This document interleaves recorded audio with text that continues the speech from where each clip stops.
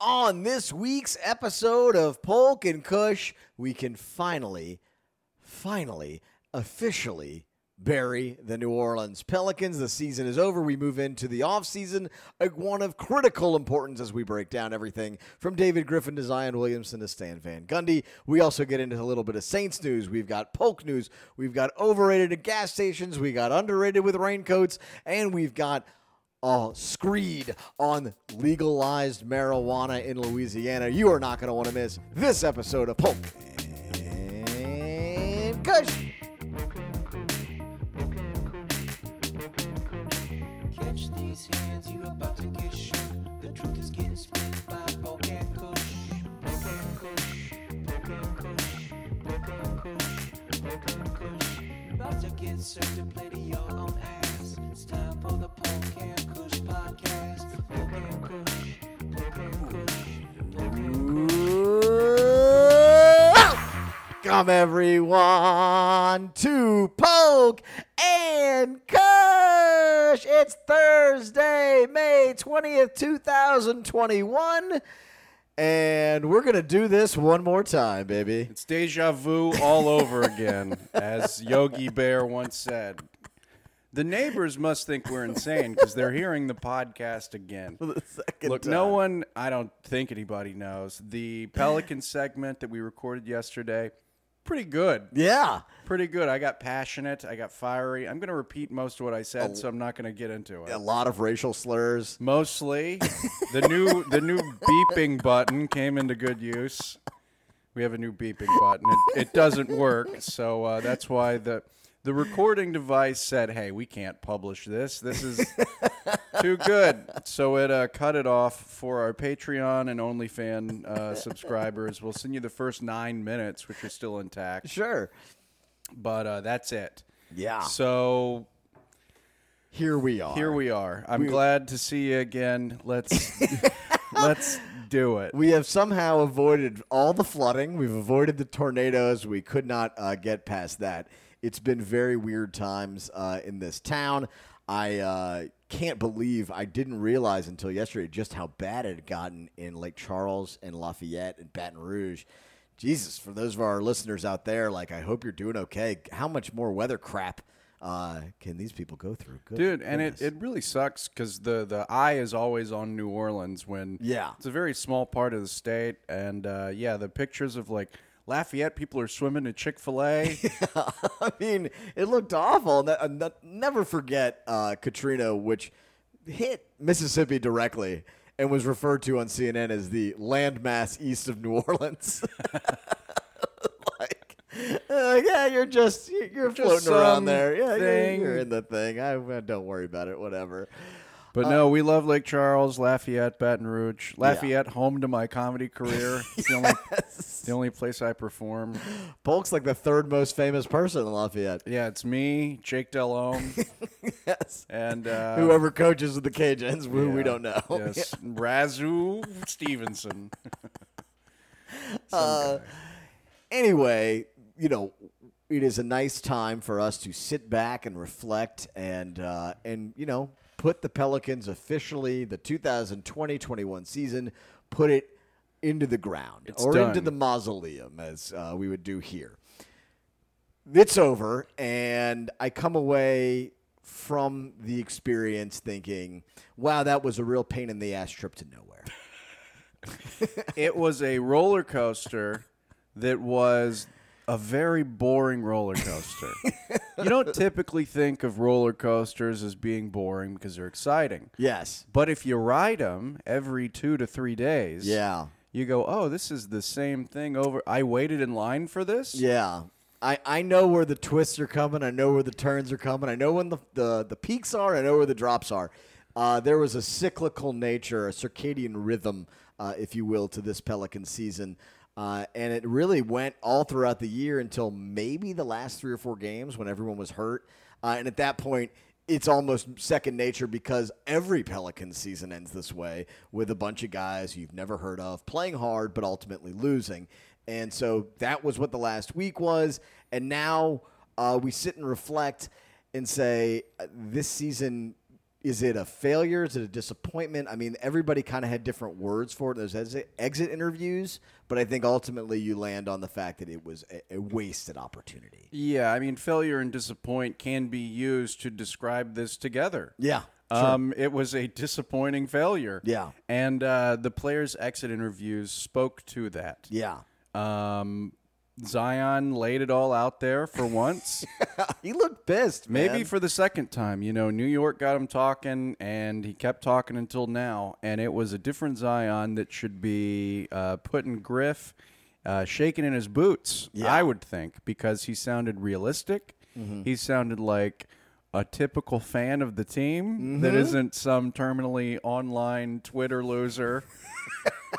Or, you know, Like as, me, yeah. as you said, like a soccer mom fan. Exactly. Like regular fans go, hey, I think this is going to be AD. I think this is going to be Chris Paul. I think Zion is feeling that pressure of wasted potential, and he realizes he's in a loser's market. Yeah, I think there's a lot of truth in that. As unfortunate as it is that, you know, everyone's different. Nobody who had anything to do with Chris Paul is still here. No one who had anything to do with Anthony Davis is still here when it comes to major decision makers.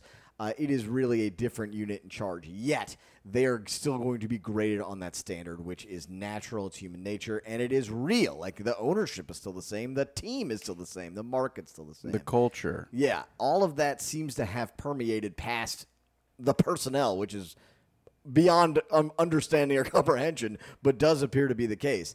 For those who missed it, what Zion said was basically when they asked if the team was close, which all year Zion kept saying, I think we're close, because they lost a lot of close games. It made a lot of sense.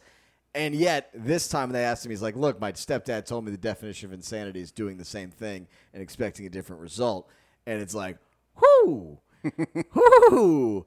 That was saucy. That was, hey, you better fix this shit because we got the same team out here, and if you run this back again, the same thing's going to happen. And I get it. I see exactly what's going on, and I'm too good to play for a team like this. He looked pissed. He said multiple times he was disappointed. He almost looked like he was talking after a loss. He looked almost equally angry to then. And even in those circumstances this season when he looked like that, the words he said did not match that level of, I guess, bitterness. Yeah. And this time it did. Well, maybe he felt like he had to censor his actual feelings during the season to keep morale up. Maybe. Because there was no real team leader, Yeah. which, you know, was foisted upon him unfairly, and Brandon Ingram as well. So maybe he was trying to keep his mouth shut because of that. Or maybe his eyes are just opening, and, you know, you said he spoke like he did after losses. Well, that was him speaking after 41 losses. It was like The culmination. the compounding effect of being 31 and 41. It's also funny that he said, my stepdad told me, like, just take the credit, man. Say that you know that. Don't say that like someone told you that today. You're 20, dude. Have you guys ever thought that it's ironic when you have 10,000 spoons and all you need is a knife? I just came up with that. There's a black fly in my Chardonnay. That's pretty ironic, isn't it? Jumbo shrimp? That doesn't even make... Yeah, man. He deserves every bit of credit. So you have to juxtapose the Pelicans offseason, or the Pelicans season, in a very weird way, which is to say, individually, there was a lot of development.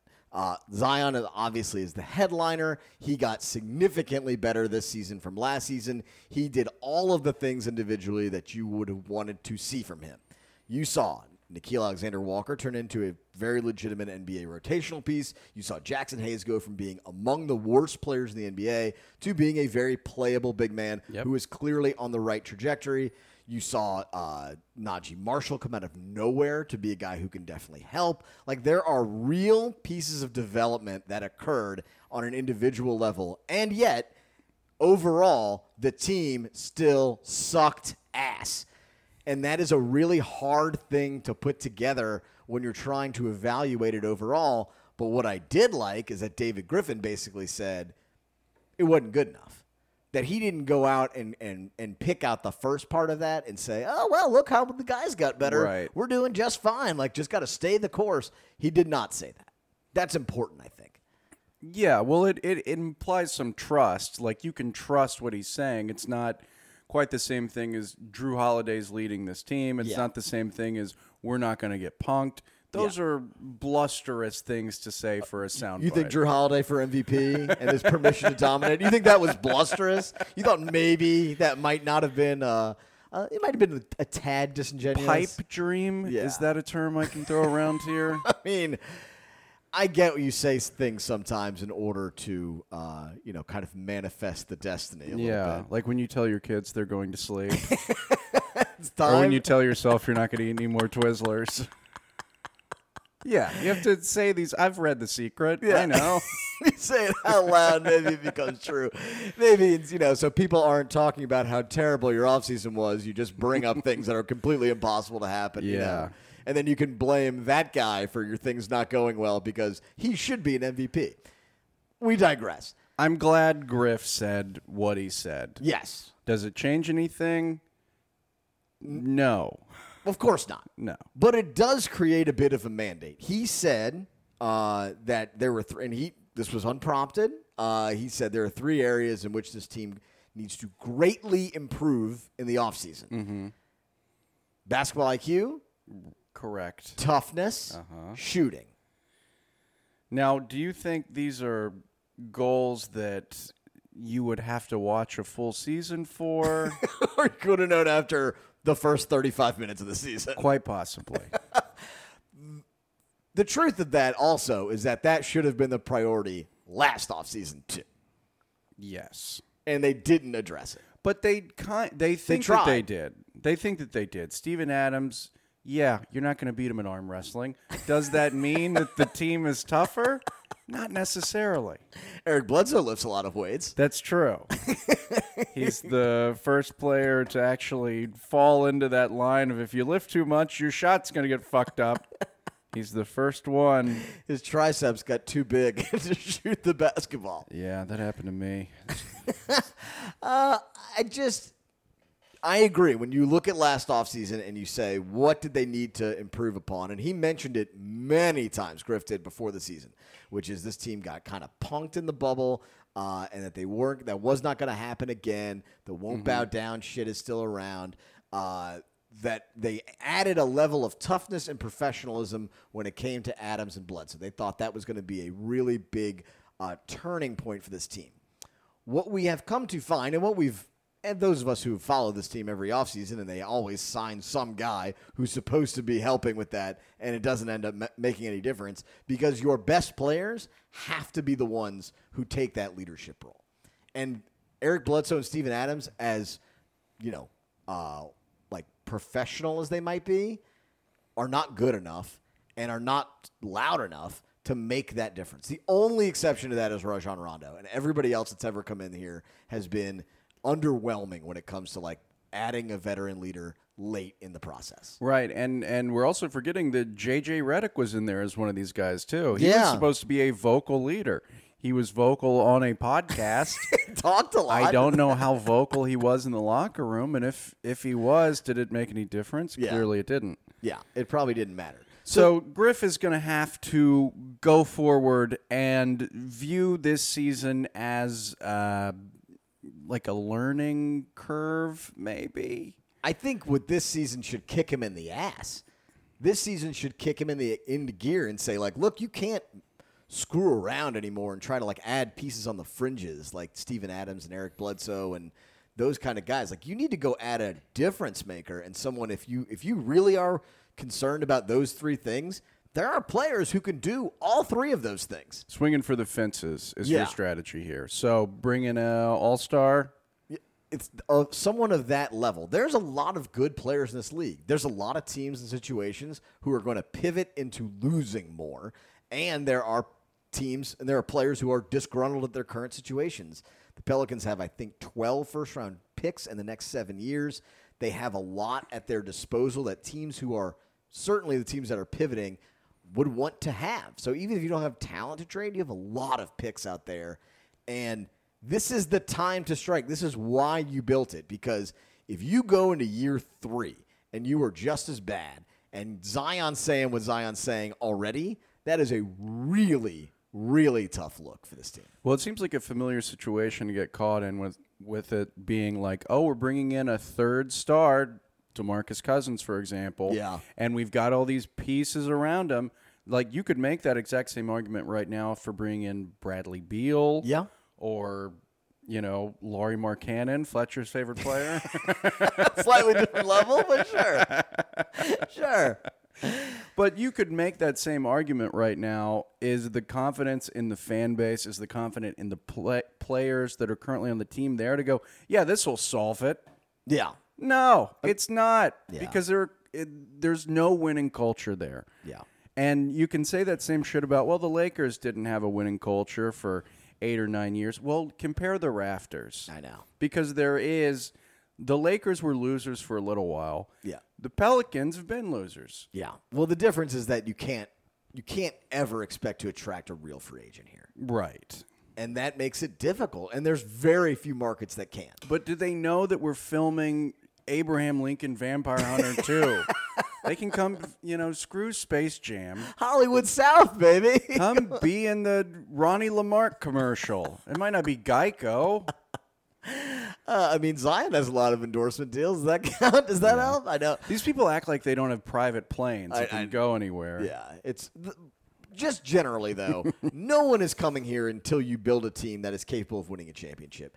And look, even the teams that have won championships, like the Raptors, still can't attract anyone to go play for them, despite them having a gigantic market and a banner hanging in the Raptors. It is a very tough situation to go be that next team that gets a mega superstar in free agency. You cannot ever think that's going to happen. So the way you have to do this is via trade. You can't do it through the draft because there's no one you're going to get at 8 or 9 or wherever they're going to end up picking. They're in a 3-way tie for 8 right now, so they'll tie break it. No one's going to be that impactful next year, and you have to win next year.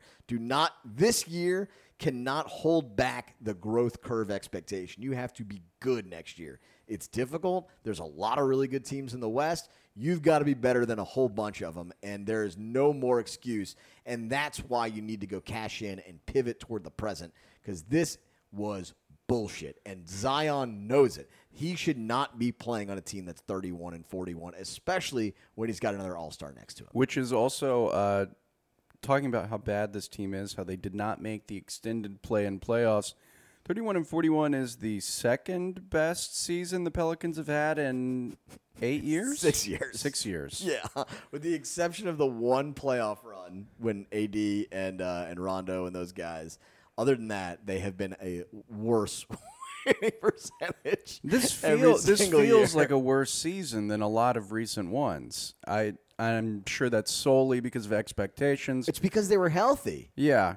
And so when you watch them play, you're like, why did these guys keep losing? As compared to most seasons where they're completely injured, and you're like, well, I understand why they lost every single game. No one's playing. Yeah. That didn't happen this year, and that is more disconcerting than anything, that you built a roster, and this was the ideal roster. They played together, and they still lost. Well, I don't think the outcome would be any different, but there was that 3/4 of the way through the season point where Josh Hart got injured, and then Lonzo went out for 6, 7, 8 games. Yeah, Nikhil too.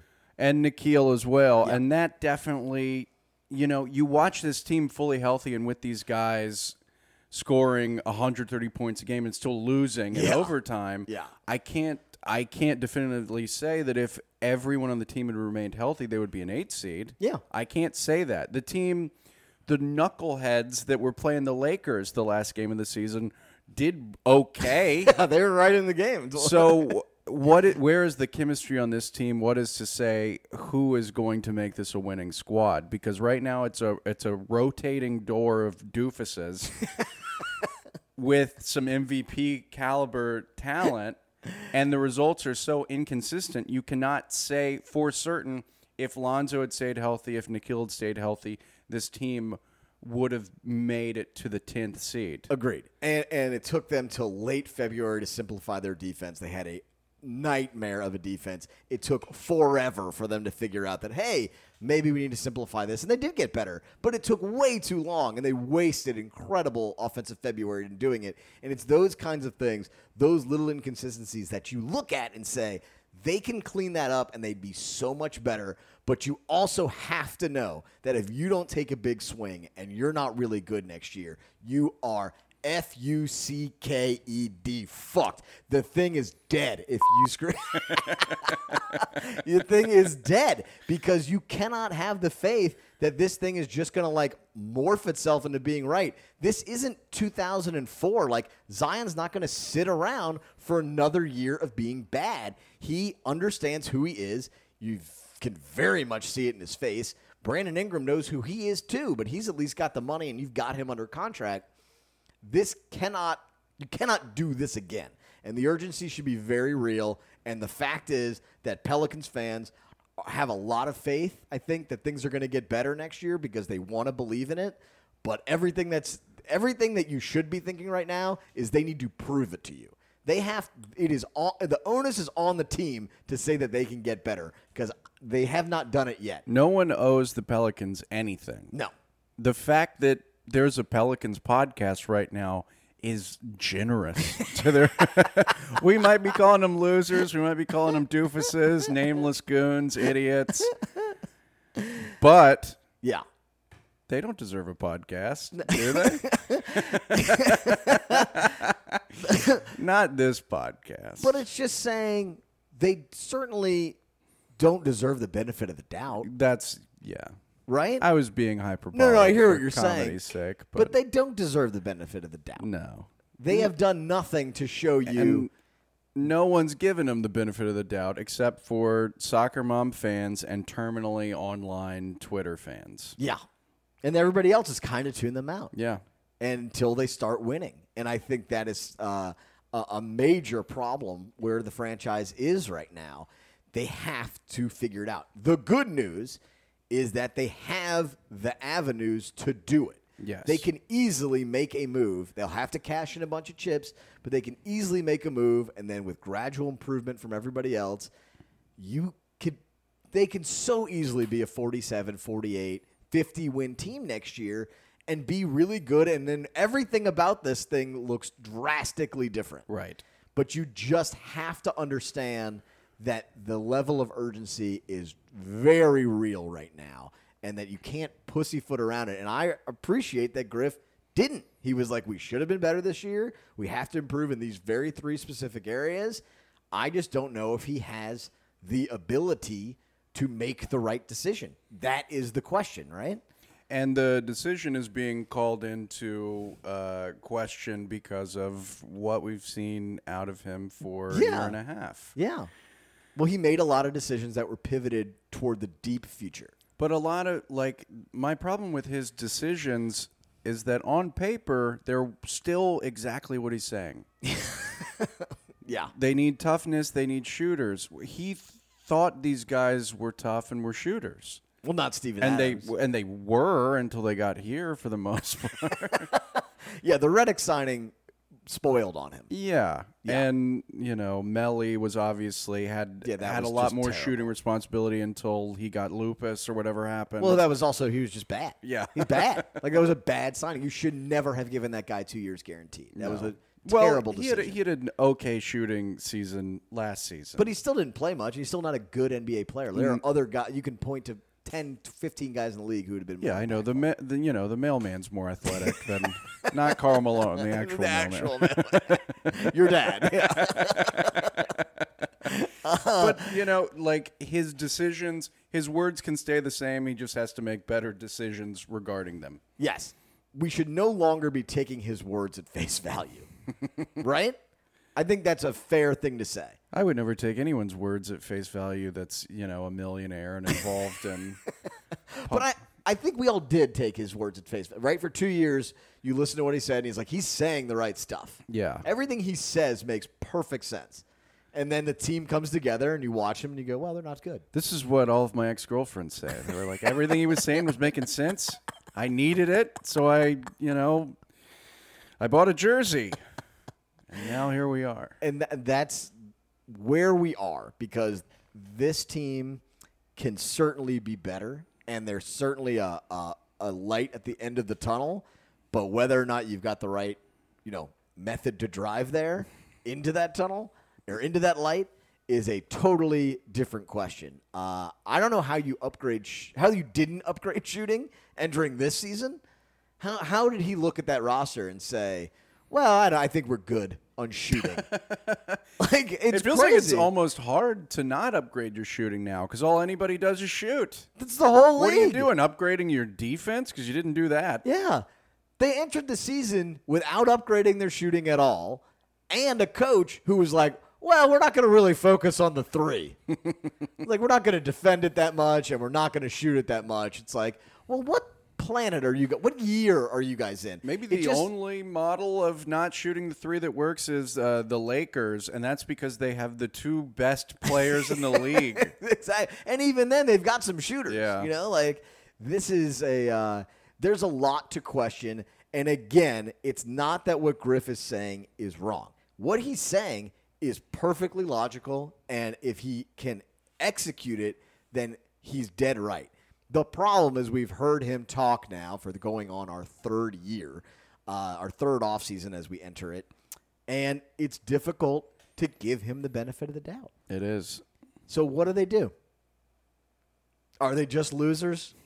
Are they just losers forever? Is Zion leaving in 3 years? I do actually think they're going to figure it out and get a lot better. It doesn't take that much. They really have to make one big move. It's easy to not have confidence in it. I wouldn't say that I do. But, swing for the fences and let's see what happens. I guess that's all you can do. Right? You've got the capital. You have the pieces. Get the big piece in. Trade that 2027 Lakers pick or whatever you have. Yeah. Let's just dump it all. LeBron will be retired, 2 years in 2017, so the Lakers will stink. They won't. They'll be great. They're going to get someone else. It's like they bet everything against the Lakers, who are like the best franchise in the history of the NBA. Whatever. Different question for a different day.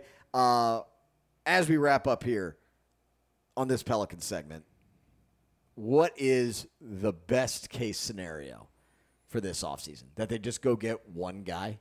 Is that that's kind of what I think. I feel like if they just go trade a whole bunch of shit, get rid of Eric Bledsoe, and get one great player, that the entire mood around them will be different. The mood will definitely be different, but I just don't think the Pelicans are going to behave that way. I don't think Griff is the kind of guy to get the centerpiece or an additional centerpiece and go, that's it. Yeah. He's going to want to cover his tracks. He's going to try and get some shooters in. There's going to be some white guys in there throwing up the three. Duncan Robinson. It's going to be awful. I think he's going to try and get some shooters just because of that criticism. Yeah. That's a no-doubter. Yeah. And that alone should make them way better. And I don't think he's going to, there was a lot of bluster at the end of the season, a lot of fanfare. Jackson Hayes stepping into the three. Well, Hayes still only shot 7 3-pointers all season. No, that's not the answer. He's not Manute Bol in that one game. And Stan Van Gundy was like, he shouldn't do that. Yeah.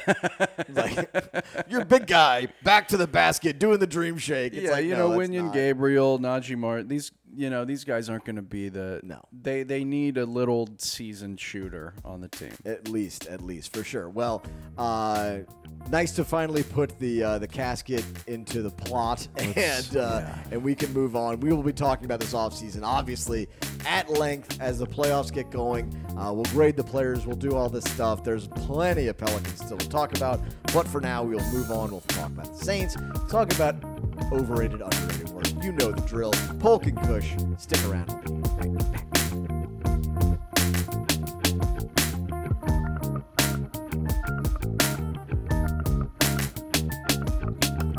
Jansen Patagna, everybody. Jansen. Patagna. That's Jansen. He's never asked for us to sing, but we do it.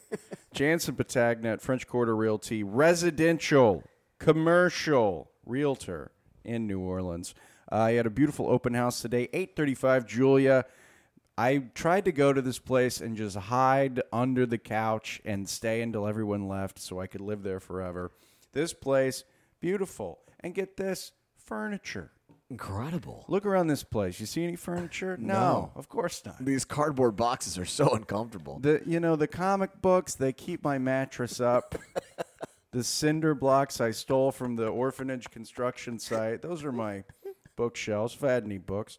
Jansen, he doesn't dabble with fools. Every house he sells is for a winner. Do you want to be a winner? Call Jansen. I do want to be a winner. Email him. Jansen, Jansen at FQR.com. FQR, guess what it stands for? French Quarter Realty. Absolutely. He's got his cell phone on here. I don't know if I should give that out, but this is public. Sure. 504-621-9443. Give him a call any time of night. Ask if his refrigerator's running. What was the old one? You got Prince Albert in a can. Do you remember that one? No. Apparently there was like a tuna brand called Prince Albert, and you'd call somebody and go, hey, do you have you call the grocery. And Sure. You go, hey, do you have Prince Albert in a can? And they go, yeah. And then you go, you better let him out. Yeah, that's a refrigerator running. You should go catch it. Yeah. Anyway, Jansen Patagna, go catch him. Yeah. Don't be the jerky boys to Jansen. However, if you want to get a house, an apartment, if you want to get anything, a rental, if you want to buy something, because, owning real estate is the American dream, and there's only one person who can give it to you in the most efficient way possible. That man is Jansen Patagna, the realtor to the stars. People say one thing about Jansen. They say he's easy to work with. Well, they say two things. Easy to work with, smells good. And they great hair. They DM us, and they're like, what kind of cologne does Jansen wear? And I go, I don't know. Do you want to know what kind of cologne I wear? What's it's that? the Kiss brand cologne. I bought it at Target when I was 17. I found a bottle of Tommy Hilfiger cologne from 7th grade in my parents' house recently. Oh, nice. I was like, you think this is still good? And then I just poured it all over myself and lit myself on fire. Still good or ever good?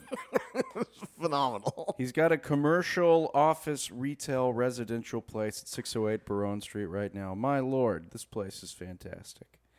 I look at these places just to get ideas. I'm like, wow, windows. I should get some windows in here. This place is fantastic. What is it, a table? That's cool. A fan? What do you use that for? Oh, to cool the place off, man. Jansen thought everything, and he's going to think of you when you give him a call. Jansen, Jansen Patagna. That's a sponsor. Absolutely.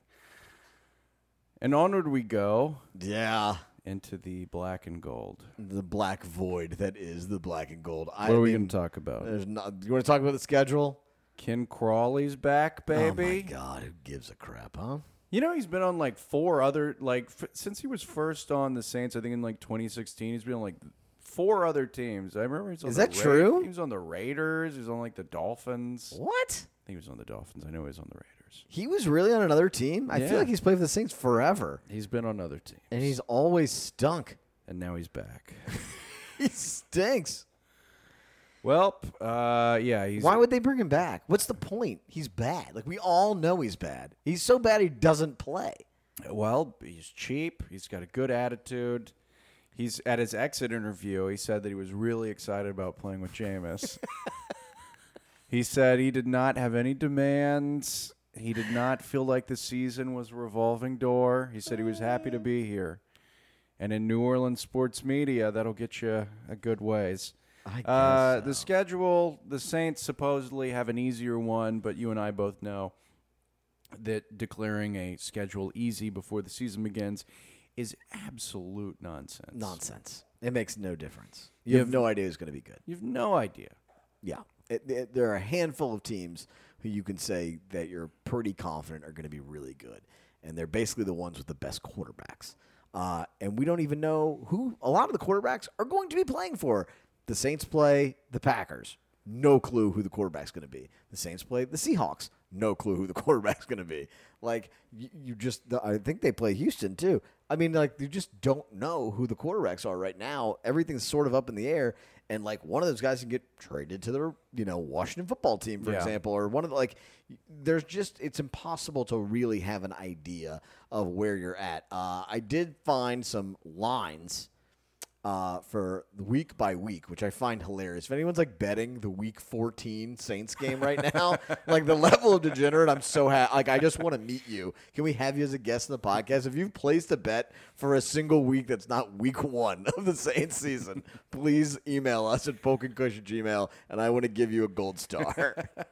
Free T-shirt if you've bet on the Thanksgiving game against the Bills. Do you want to know what the spread is for that game? Lay it on me. The Saints are a 1.5 point underdog against the Bills on Thanksgiving night. I would agree with that.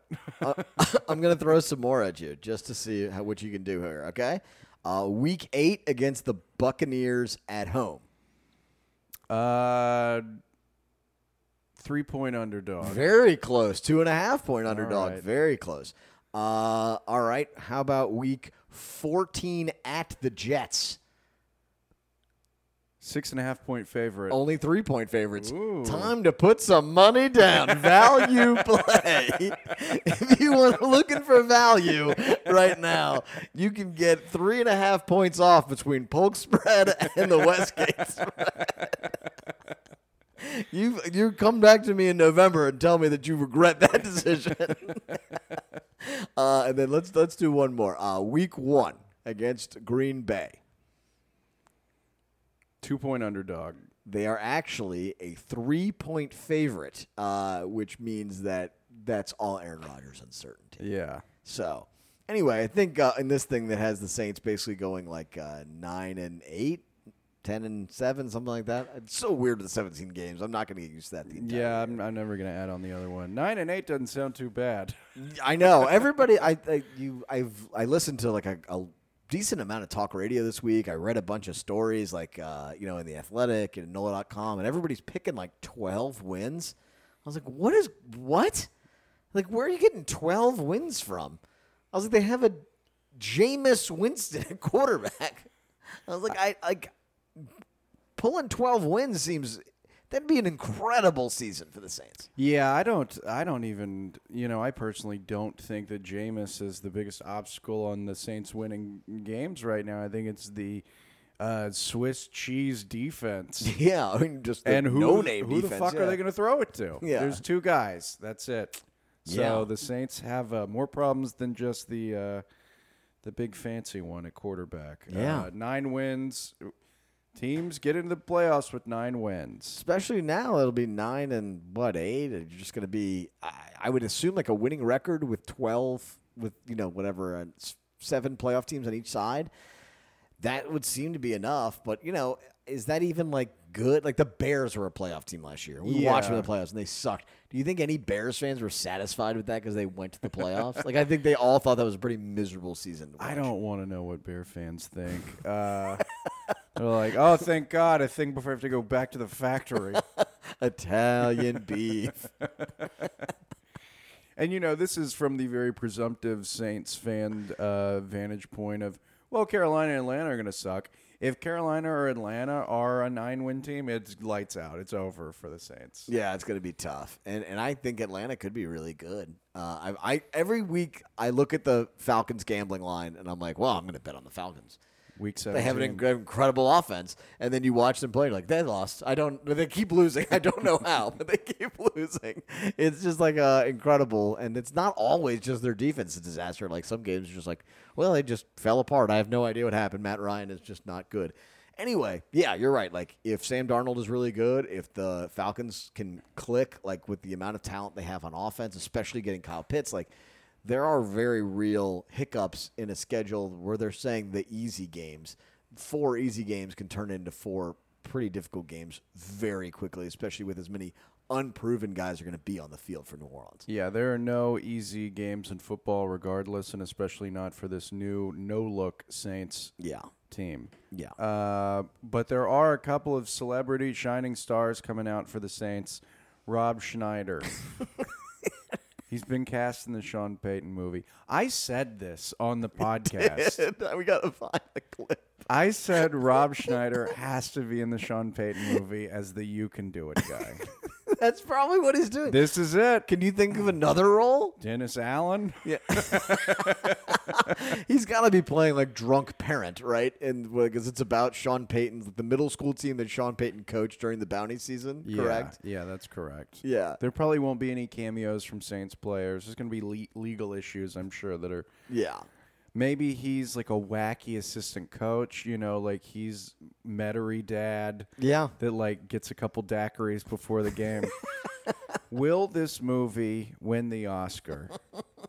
Beating out, I don't know. We talked about that on the last. I was like, gun to my head, tell me what a good movie is. No clue. idea. It has to be somebody suffering for 2.5 hours. Yeah. That's the movie. I mean, so they should have just done a Netflix movie on a regular Saints season. Just some guy in a corner who probably has a mental problem getting the shit beat out of him for 2.5 hours. Hand him the Oscar. If you want to have an Oscar-winning Saints movie, have Michael B. Jordan be Tommy Lee Lewis. And then just getting hit over and over again. 2.5 hours of getting hit and no flag. it'll be like Creed 2, but on the football field. Oh, God. That's why I'm not in Hollywood anymore. Too many good ideas. Any other Saints news? They have no intention of requiring the vaccine passport to get into games. Good for you. It's going to be just... The thing now is they're like, well, you don't have to wear a mask if you're vaccinated.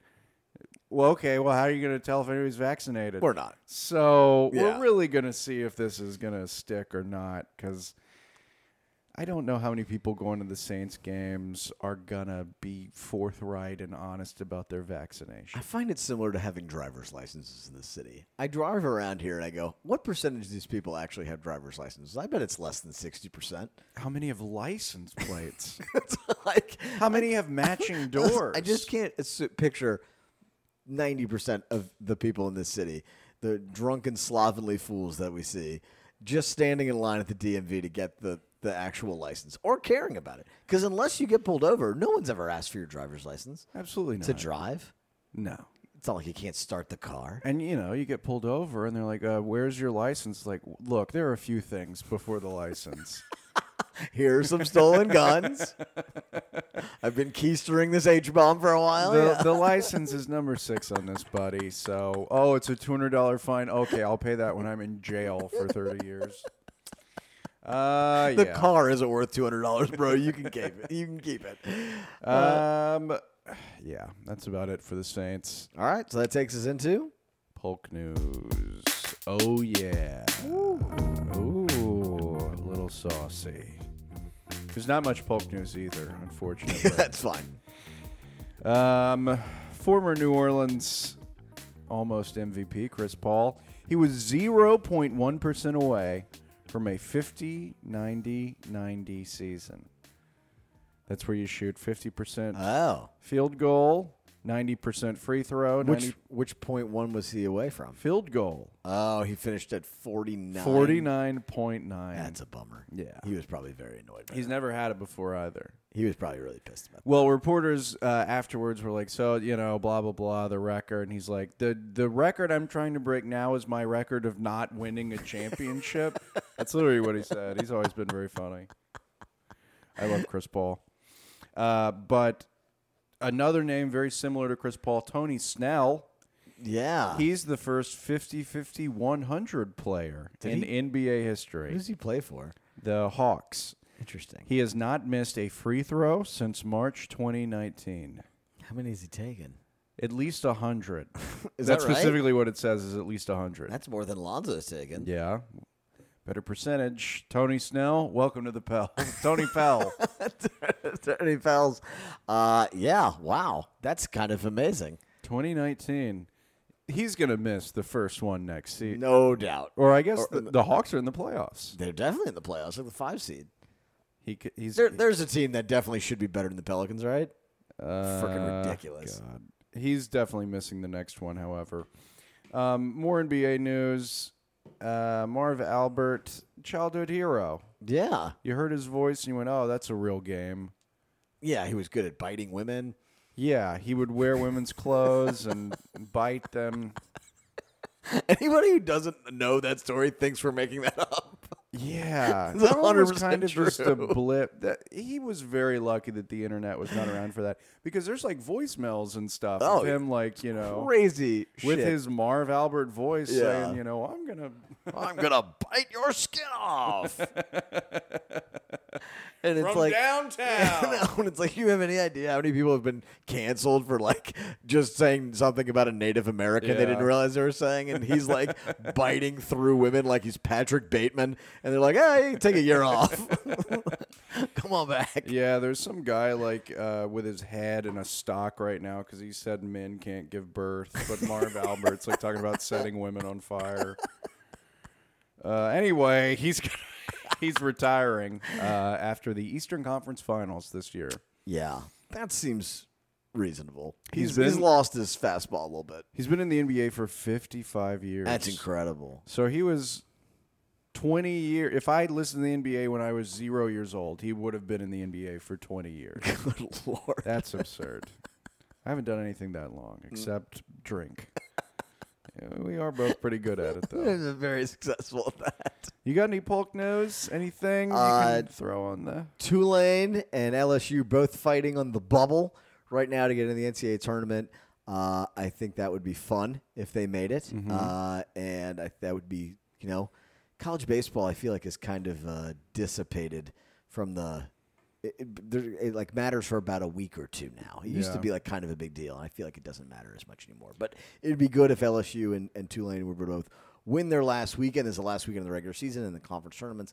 But they both have a pretty good chance. And your dogs of Louisiana Yeah. Tech look like they're going to host a regional. That's going to be wild. Yeah. That's cool for one reason, because less than 2 years ago, the stadium was completely destroyed by a tornado. And now they've rebuilt the Dairy Queen Memorial Stadium. It was funded by PJ Brown and Brooks and Dunn. The seats are solid gold. Have you ever gone to a game there? Yeah, well, not at that one. Yeah. It was funny, like last week, like 4 people were like, "Did you know Louisiana Tech's ranked 13th?" I'm like, yeah. What else are you doing in Ruston? Of course. You I going know to the that. movies? Yeah, so that'll be cool for them. It's also going to be really funny for the 3 restaurants after the game. Oh, big. Especially like there's a pretty good chance LSU gets put there. Oh, my God. And it'd be wild. Well, all the Tech fans are going to have to hide their LSU jerseys and take their LSU bumper stickers off their truck. Oh, man. All right. Well, that takes us into your favorite part of every single week on this here program. Segments. Overrated. Underrated. Yeah, baby, yeah. You start with overrated. I guess I will go first. The television at the gas pump. This thing has so much potential to be great. There's this great, you put in your credit card. You got 4 minutes where you have nothing to do because you're holding the gas pump and there's a television screen awaiting you. And instead of them putting on remotely usable content, it's just ads for garbage. That's all you get is just bull crap ads thrown at you. I was like, I get ads thrown at me all day. I can just ignore those and look at my phone. If you put something on the screen that was like a 90-second Funny or Die clip, for example, something like that, there's so much that could be done within the framework of the television at the gas pump that it's being criminally underutilized. And I think someone needs to step up and do something. At the moment, it is totally overrated because it seems like, yes, good technology, we put a television in here, and bad because it's like, we're going to give you 4 seconds of weather and then shove in a bunch of ads for tampons. And it's like, they're just, no, let's use this in a useful manner. You're here. You're already giving us money. We don't need to extract more money from the process.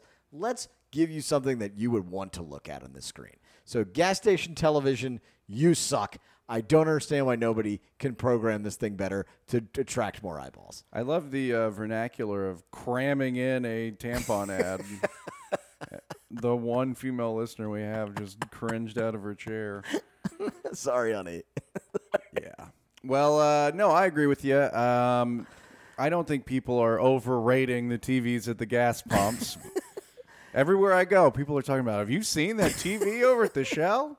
When they first started, people thought they were cool. They were like, "Oh man, they got TVs in here. We can watch the ball game for 5 minutes for it." No, you can't do anything. No. I mean, what are they going to put on these things? You know, a YouTube video or something like that, I think that's a good idea. What they're going to start doing is probably TikToks, because TikToks are like 10 seconds long. That'd be great. Yeah, you get to see some guy, you know, dancing naked and Those make me laugh sometimes. yeah, singing along to Lady Gaga. That's 100% what they should do, though. Vines. And then they just have these cretins on TikTok should just be wearing a shirt that says, you know, Twizzlers. Exactly. And then that's how they get their ad money. I think we have discovered. Hire us, Exxon. We can put things in your gas station that will sell more crap. I've got it. Because that's what they should be doing. They need to do something to make it interesting to look at. Instead, they have nothing. You're just staring at another billboard, except the billboard is moving. That's the only Pornography. difference. Yes, pornography. Pornography. You want people to watch pornography? Get them in the Twizzler shirt. The whole country is made up. You're right. I didn't even think about it. The whole country is made up of people planning 1-minute videos because no one has any attention span. And you've got people for 4 captive minutes, and you've chosen to not even try. I feel like you have a large gas tank. 4 minutes? I don't feel like I'm By there the time 30 you put in the seconds. card, you punch in the zip code. You get the zip code wrong a couple times because Yeah. you just forget. Yeah. And then you don't hit enter. What? By the end And of it, you've got your kids in the car, so it's a vacation for you. Oh, that's the best part of the You're day, taking yeah. your time. That's the best You're part of the- cleaning the windshield. Oh, yeah. Scrubbing the lights. You guys are good back there? Dad's going to go inside and buy a nudie mag. We're good. Well, every day when I go to NOLA.com, it's like 700 cars stolen while pumping gas. So watch out for that. Yes, I have never left my kids in the car at the gas pump. That'd be very bad. Or if you did, you left them the gun, so Yeah, they could very- defend, they so could they defend could defend the themselves. car. I read the Second Amendment. That seems to be okay. I've gotten overrated that is personal. Unemployment payments. People are still getting this shit. Okay. I've had it. Trying to go to a fast food place. What are we on? Week 68 of unemployment? Everywhere, every single place in this town, every restaurant within a 10-mile radius of here, which is the entire city, Yeah. is now hiring. Yes. Please fucking go back to work. Please. I work 3 jobs. I have 3 jobs. I don't even count this as a job. I have 3 jobs. Yeah. I have no money. I have no time. And then I have friends that are, you know, they're socialists, they're communists, they're workers. And Yeah. It's like, oh, you're a worker? You've gotten unemployment for 62 weeks. Where are you a worker? Your house? And then they tell me, they're like, yeah, you know, I'm just making more money than you. I'm like, oh, good. The system works. And I know there's like an argument of, well, that just means that like you're not getting paid enough for what you're. Yeah, that's correct.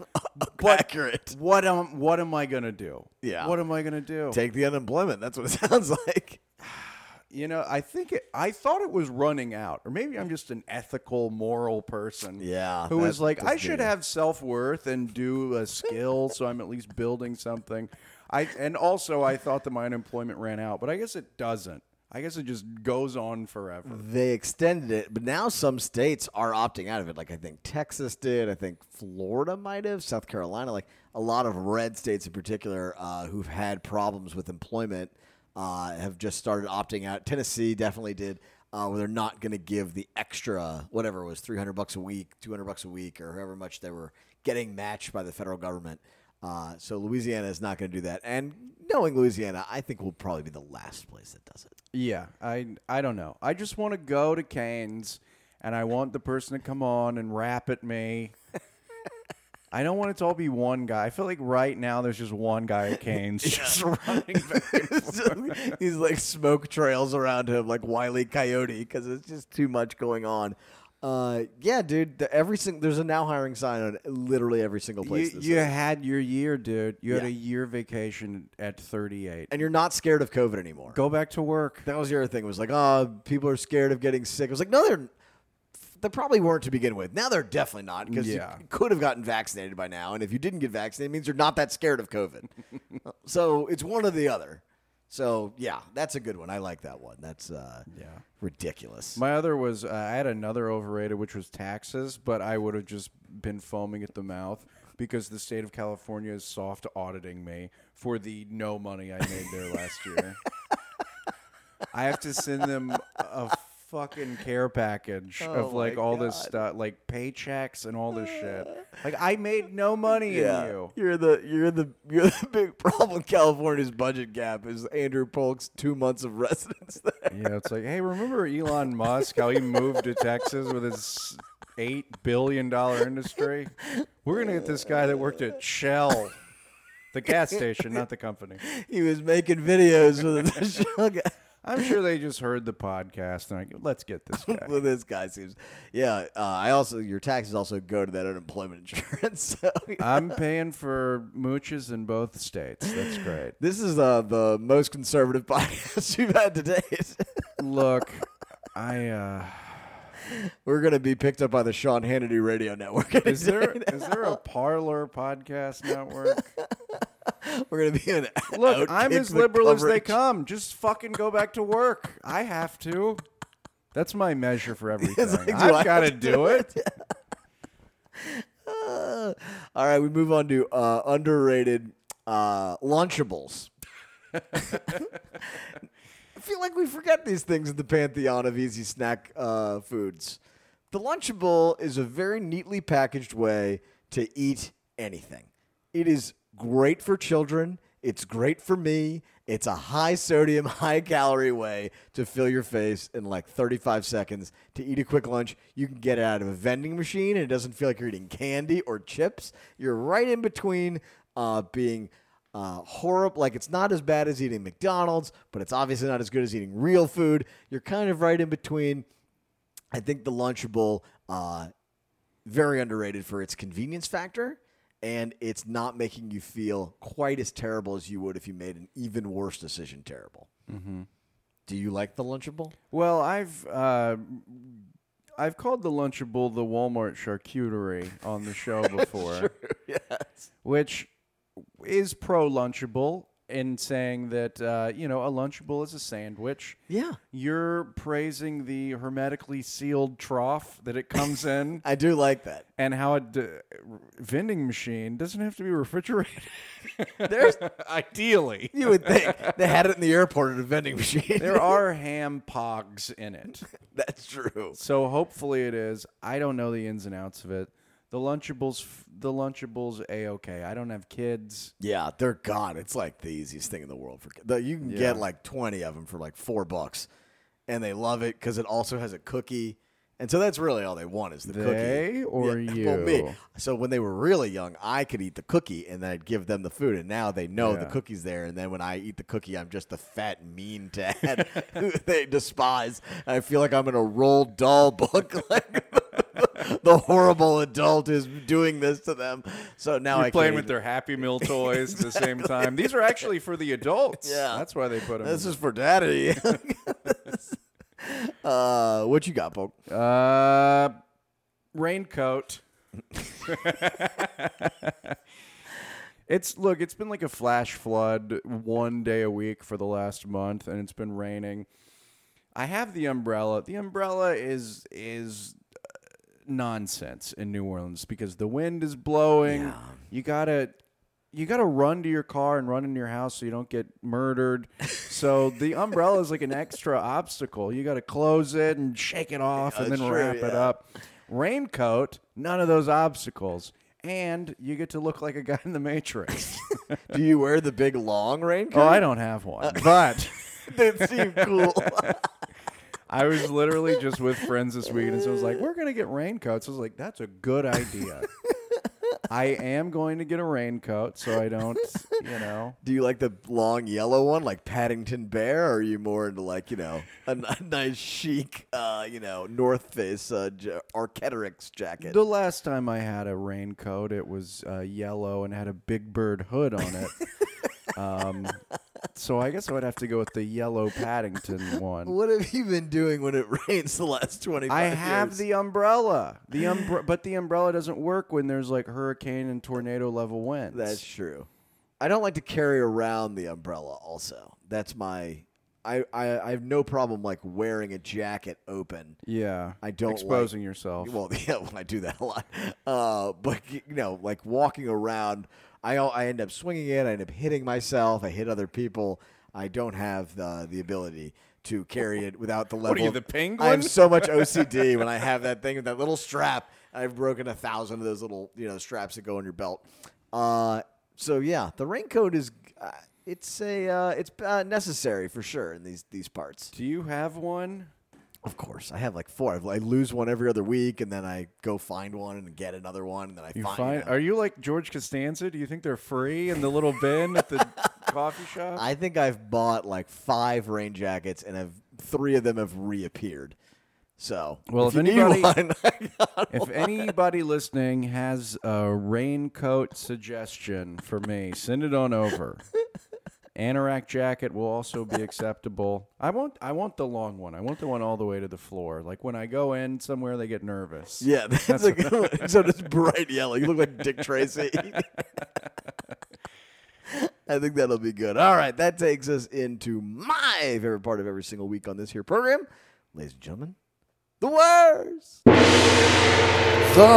worst. The worst is the worst thing I saw or read this week. Mine comes from the New York Post, where, you know what, let's get a little advanced for the podcast. Okay. We're gonna play a video. This was they're still doing Zoom court sessions. This is in Michigan, and there was a large Zoom meeting for court sessions, and a man signed in with a certain username that he may or may not have been aware of, but the judge almost immediately noticed it. Good morning, sir. What's your name? Me? Yeah, you. Yes. Nathaniel Saxon, sir. Your name's not 3000, you yo-ho. Logging into my court with that as your screen name. Why We'll would that? discuss that in a little bit. But Uh, effer what 3000. kind of idiot logs into court like that? What's your name again? Nathaniel Saxton, sir. But I don't Nathaniel, believe that I typed anything like that in. Well, that's what it says. Well, I Discuss that apologize. in a bit. That should not Yeah, be. you should. I'm The other sure people on waiting this room Zoom can sit and are losing their limbo minds. for a while. But they're like, yes, Think not about guilty, putting probably. yourself online. So the judge kicks this man out. I don't have a clip of it, but the next step is he comes back and he says, my sister set up my Zoom account for me, and I have a Bluetooth speaker as an inside joke that we call Buttfucker 3000. And for some reason, that name transfer. I like that he's not censoring himself either. He's saying the whole BF3K to the judge. And the judge says, your sister almost got you held in contempt of court. Which I don't know how they can do that when you're at home. They come get you, and then they're, all right, come to court, which you're not supposed to be at. I love that he get into jail. Like, what'd you do? It's like, I killed a guy. Like, what'd you do? My sister put buttfucker 3000 as my Zoom handle. This guy looks like Moby, too. I don't believe him for a second. I think, no, there's no way. He definitely did that in some stupid thing with his friends, and didn't. I've logged on to things accidentally with my brother's computer, and even though it was on my Zoom account, his name, whatever. It is. It's not that, like, simplest thing in the world to notice. So it's like I can see him just screwing up, but that's absolutely hilarious. Yeah, so he's in jail forever now. Whatever happened, they say. He was, of course, there for some. I think he got caught with like a small amount of meth. Perfect. Perfect. Like, you're going to jail for 20 years now. Yeah, I mean, I'm just amazed he got the name. Who's? You say butt effer. Well, I said butt effer at first. The judge said butt fucker, then they beeped him out. Sorry, Oh. beeped him out. Wait, did our beep not work anymore? I turned the volume down. There you go. Nice. Don't call out our shitty technology until Dude, that's hilarious, man. Yeah. That's great. So That's not if the you- worst. That's the best. If you're wondering why you've got Buttfucker 3001, it's because of this fellow. Should we move on to mine? Yeah. Okay. So mine, I was going to. There was one I sent to Polk that was sent to me earlier today. Just a great headline for anybody who's ever watched Dirty Work. NOLA.com, spilled drink at Metairie bar leads to man allegedly biting off chunk of person's nose. Which is just incredible to begin with. And then you realize it is an actual Chris Farley line from Dirty Work where a Saigon whore bit my nose off. Let's play it. You're making me really, really angry. Oh, that scares me. That scares me to death. Look. Oh, you bit my new nose off. If you've never seen Dirty Work, it's one of my favorite movies. And somebody gets their nose bitten off in it. By a Vietnamese prostitute. So anyway, that one didn't make. Oh, wait, what's going on? Just roll with it. Okay.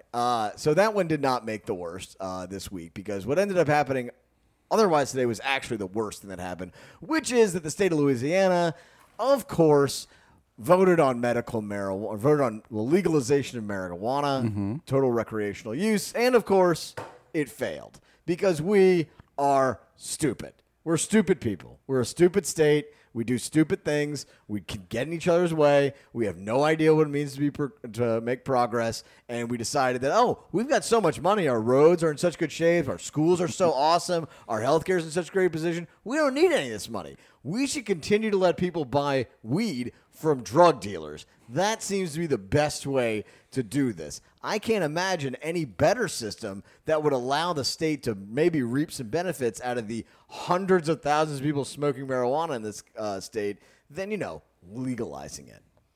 So anyway, the state, yes, of course, it lost a 47-48 vote. It needed 70 votes in the state Senate. Apparently, believe it or not, the influential Louisiana Sheriff's Association helped kill the proposal, but the debate did reveal shifting attitudes about legalization among Republicans and opponents of the idea. The sheriff's group committed to study the idea ahead of next year's legislative sessions. They're doing this all over the country. It's not that complicated. You don't need to study it that hard. You think that you're better than Colorado? Do you think you're better than New York? Do you think you're better than Virginia? These are all places that are objectively better than Louisiana. Why on earth can't we just say, they're doing it, we should do it? Obviously, they are very smart, functional people, and they're making a lot of money off this. We should probably do this. Instead, it's I don't know how we would react to selling marijuana here. It could be totally different. These people are so full of shit. It's out of control, and it bothers the hell out of me, man. I just literally, and they're and the guy who's sponsored, it's hey, things are getting better. I think 2 years ago, nobody would have looked at this at all. It's no, we're still dumb. We're just not as dumb as we were 2 years ago. We're still dumber than everyone else. Well, the only reason that they're not voting for this right now is, one, they haven't figured out how to steal money from it, siphon money off of it. Correct. 3, they are not at a place to where they can properly invest in the businesses to soak up all the money before, the little guy has a chance. Yep. Where they can put a monopoly on it themselves. Or, the sheriff lobbyists and people like that are going, oh no, if I can't arrest some guy for a joint in Jonesboro, Louisiana, when I pull him over, we're not going to make any money for my department. Yeah. Those are really the only reasons, because the cold hard fact is everyone that wants to smoke marijuana is smoking it whenever and however they want to. Yes. And instead they're just paying $60 to some guy who that is what he's able to do and making tax-free money that literally no one benefits from except that guy. And he puts himself in danger because it's an illegal market, and he's putting everybody else around him in danger. The drug market is not good for anyone. Everyone with any next level of logic can understand exactly what you're saying. Yeah, it would be a crime deterrent to have these places. Of course. And it's not like you're breaking new ground. It is the case in like 10 to 12 states now. It's insane how easy it is to get marijuana in this country. And we're like, well, I don't know about all that. Those hippies over there in California, hey, I don't know what they're doing with all of that. We over here. So the Mike Ranatza, the director of some bullshit association, said, we must understand the pitfalls experienced by other states who have legalized marijuana rather than just rush to a quick judgment. No, you don't. No. Everyone's doing it, and they're fine. They're actually just better than whatever it is, whatever metric that you want to gauge Louisiana against whatever state passed marijuana. We're worse at it than them already. Isn't it $200 to $300 million estimate yearly taxes for marijuana? It's a crazy amount of money. And also, I don't know if these people know that there was just a pandemic that wiped out a ton of businesses, so there's going to be a ton of open retail spaces. Yeah. People aren't going to be put in escape rooms in these things. Yeah. Legislative analysts, this is from The Advocate, legislative analysts estimated Nelson's tax bill would have raised about $12 million in tax revenue initially and $82 million annually after the market matured over several years. Nelson pegged the revenues at $100 million avenue. Thibodaux Republican Brian Fontenot, a former police officer closely aligned with law enforcement group, objected to Nelson's bill on the House floor, saying they should form a study group instead. Yeah, does that just mean you just want to smoke weed? Is that what you mean? You just want to smoke weed and go, yeah, I think it'll be fine. So they're going to study a study committee on legalizing marijuana and its findings ahead of the 2022 legislative sessions. However, tax measures can only be taken in odd numbers of years, so it's at least 2 more years from now before they can actually pass it. So we will not get legal marijuana in this state till 2023 at the earliest. The dumbest goddamn place on earth. Fontenot said, this is just great. This bill doesn't just fail you and I. This bill fails the people of Louisiana, Fontenot said, adding he didn't think enough money was dedicated to law enforcement or mental health issues. Then Nelson, the guy who sponsored it, argued correctly, Louisiana isn't getting any of the tax revenue. He said, it's not that big of a deal. It's just $100 million. Louisiana doesn't need the money, I guess. Also, marijuana is a mental health drug. He's saying not enough is we're gonna instead, because not enough is going to law enforcement. 0 would be better than the lower percentage that we'd be getting. There is no way to square this circle. There's no way this makes sense. This is absolute horseshit coming out of the mouths of the people who run the state, and none of it is surprising. It'd be more infuriating if it was at least surprising. It's not surprising. These people suck at what they do. There's a reason we are dead last and everything. Yes, we have stupid people, but we also elect even stupider people.